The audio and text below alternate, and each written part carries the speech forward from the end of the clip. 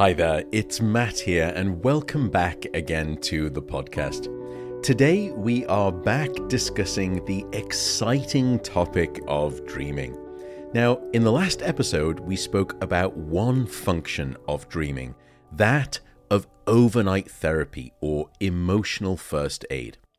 Today's episode is going to focus on a second, but very different function of dreaming, which is the ingenious processing and interconnection of memories that inspires creativity and even problem-solving ability. Now, as we've come across already in this podcast, during deep non-REM sleep, which is a stage of sleep where we don't dream very much, it's during deep non-REM sleep when we take individual memories and we strengthen those individual memories. We future-proof them in the brain.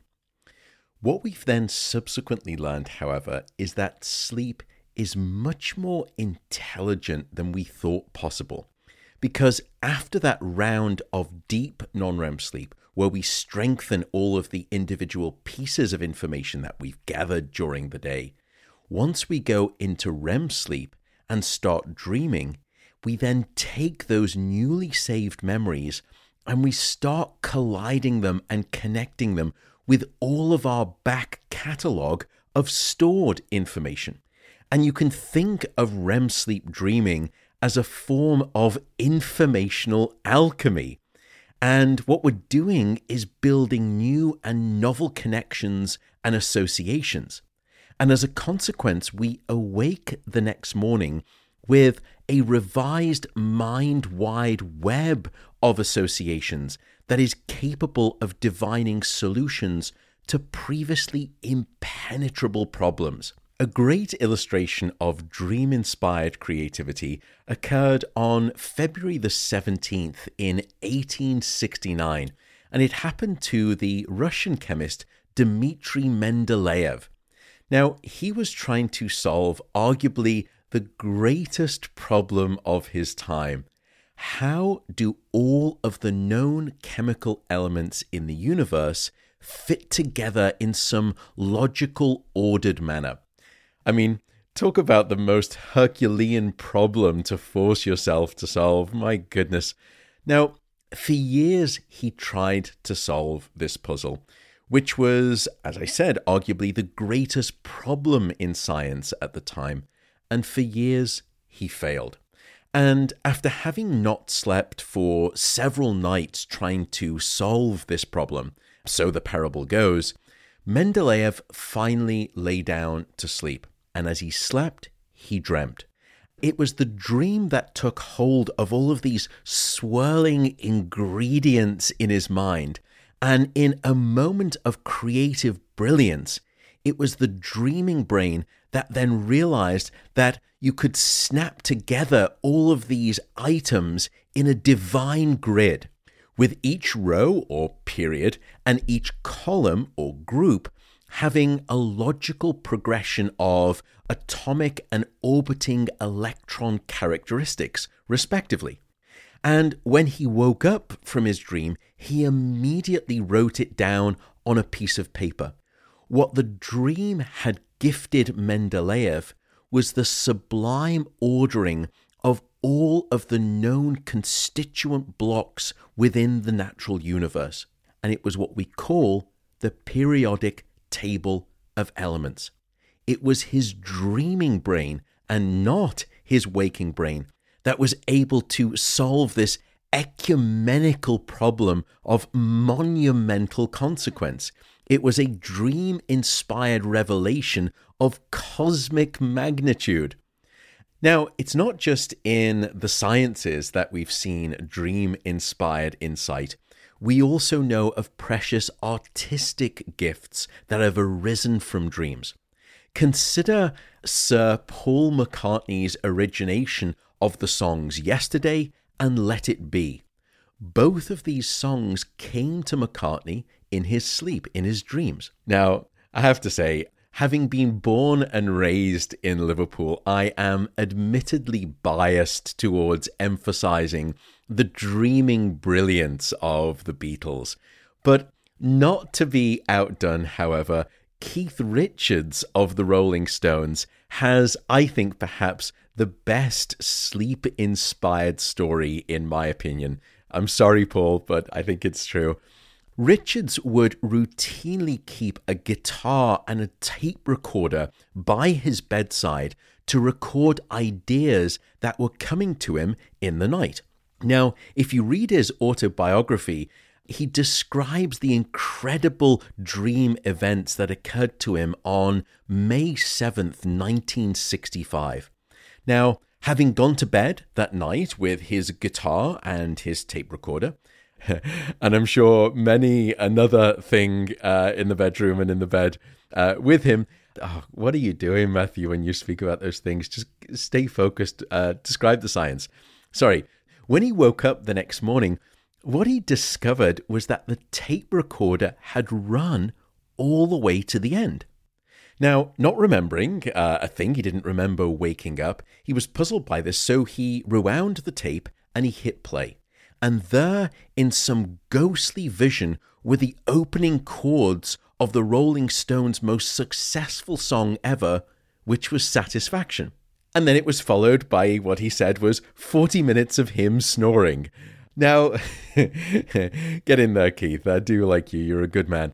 Now, of course, these are all just anecdotes. They are not scientific evidence, and I'm not trying to suggest that they are scientific evidence. But now we have the science to back up the suggestion of dream-inspired creativity. The sponsors supporting today's podcast are Athletic Greens and Inside Tracker. Now, Athletic Greens, which I'm sure you've probably heard of from lots of other science podcasters, is a nutrition drink, and it combines a complement of antioxidants, minerals, biotics, together with essential vitamins. And I myself have been using Athletic Greens, and by the way, I buy mine rather than getting any freebies to avoid any bias. And I've been doing that because I'll always invest in my own full nutritional health insurance coverage. And I also did my research on the ingredients, did my diligence, and I always trust scientific data as ground truth. So head on over to athleticgreens.com/Matt Walker, and you will get money off your first order. Plus, you will get a free 1-year supply of vitamin D and 5 free travel packs. So that's athleticgreens.com/Matt Walker. The second partner supporting today's podcast is Inside Tracker, it's a fascinating service. They come to your home and then they will do a blood draw and then they will analyze your blood and your DNA to understand exactly what is happening inside of you, that unique snowflake individual, in terms of your varied blood and your metabolic and your hormonal health metrics. And what's also key is that they don't just provide you that, they then offer you a personalized set of suggested lifestyle changes so that you can better optimize your health. So just go to the link insidetracker.com/Matt Walker. And if you use that link, which is insidetracker.com/Matt Walker, you will get a healthy discount off your purchase. So now let's get back to the podcast.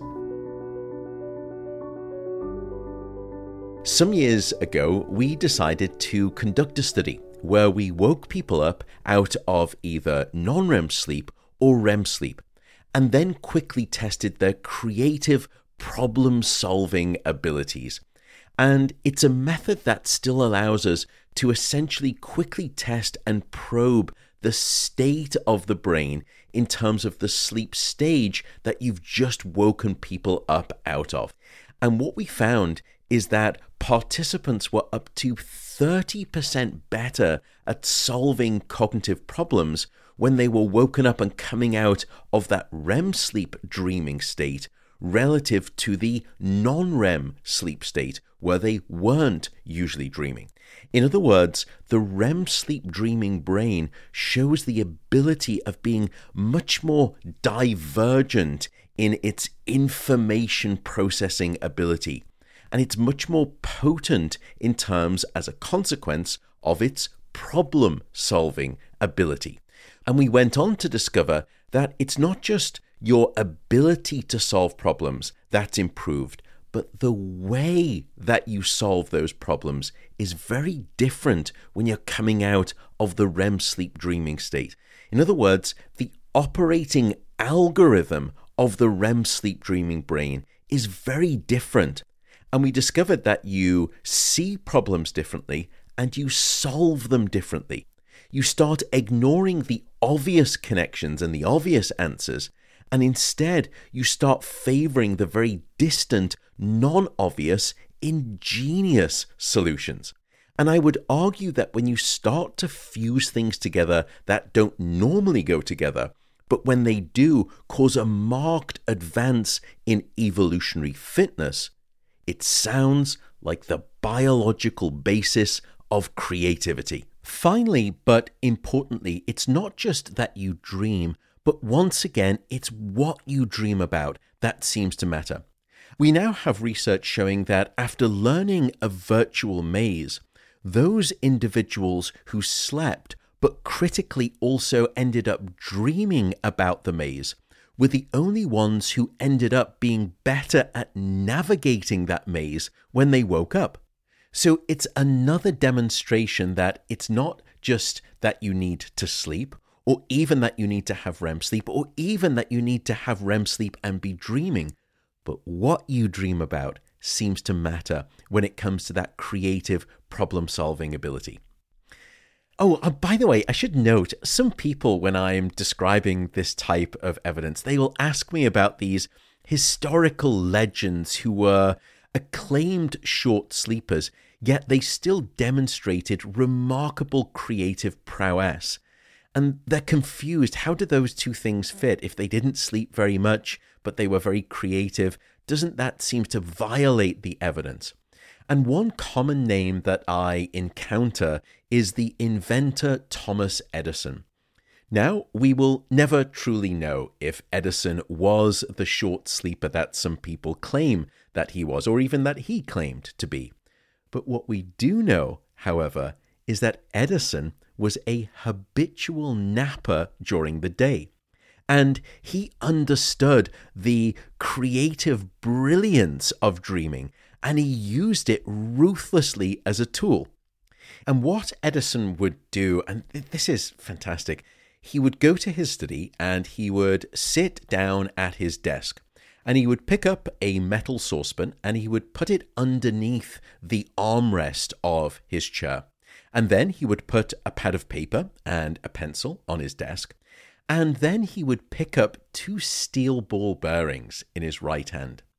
And he would gradually rest his arm on that armrest of the chair. And slowly he would fall and drift off to sleep. And so he didn't fall too far into sleep. What would happen is that at some point his muscle tone would relax so much that he would release the steel ball bearings.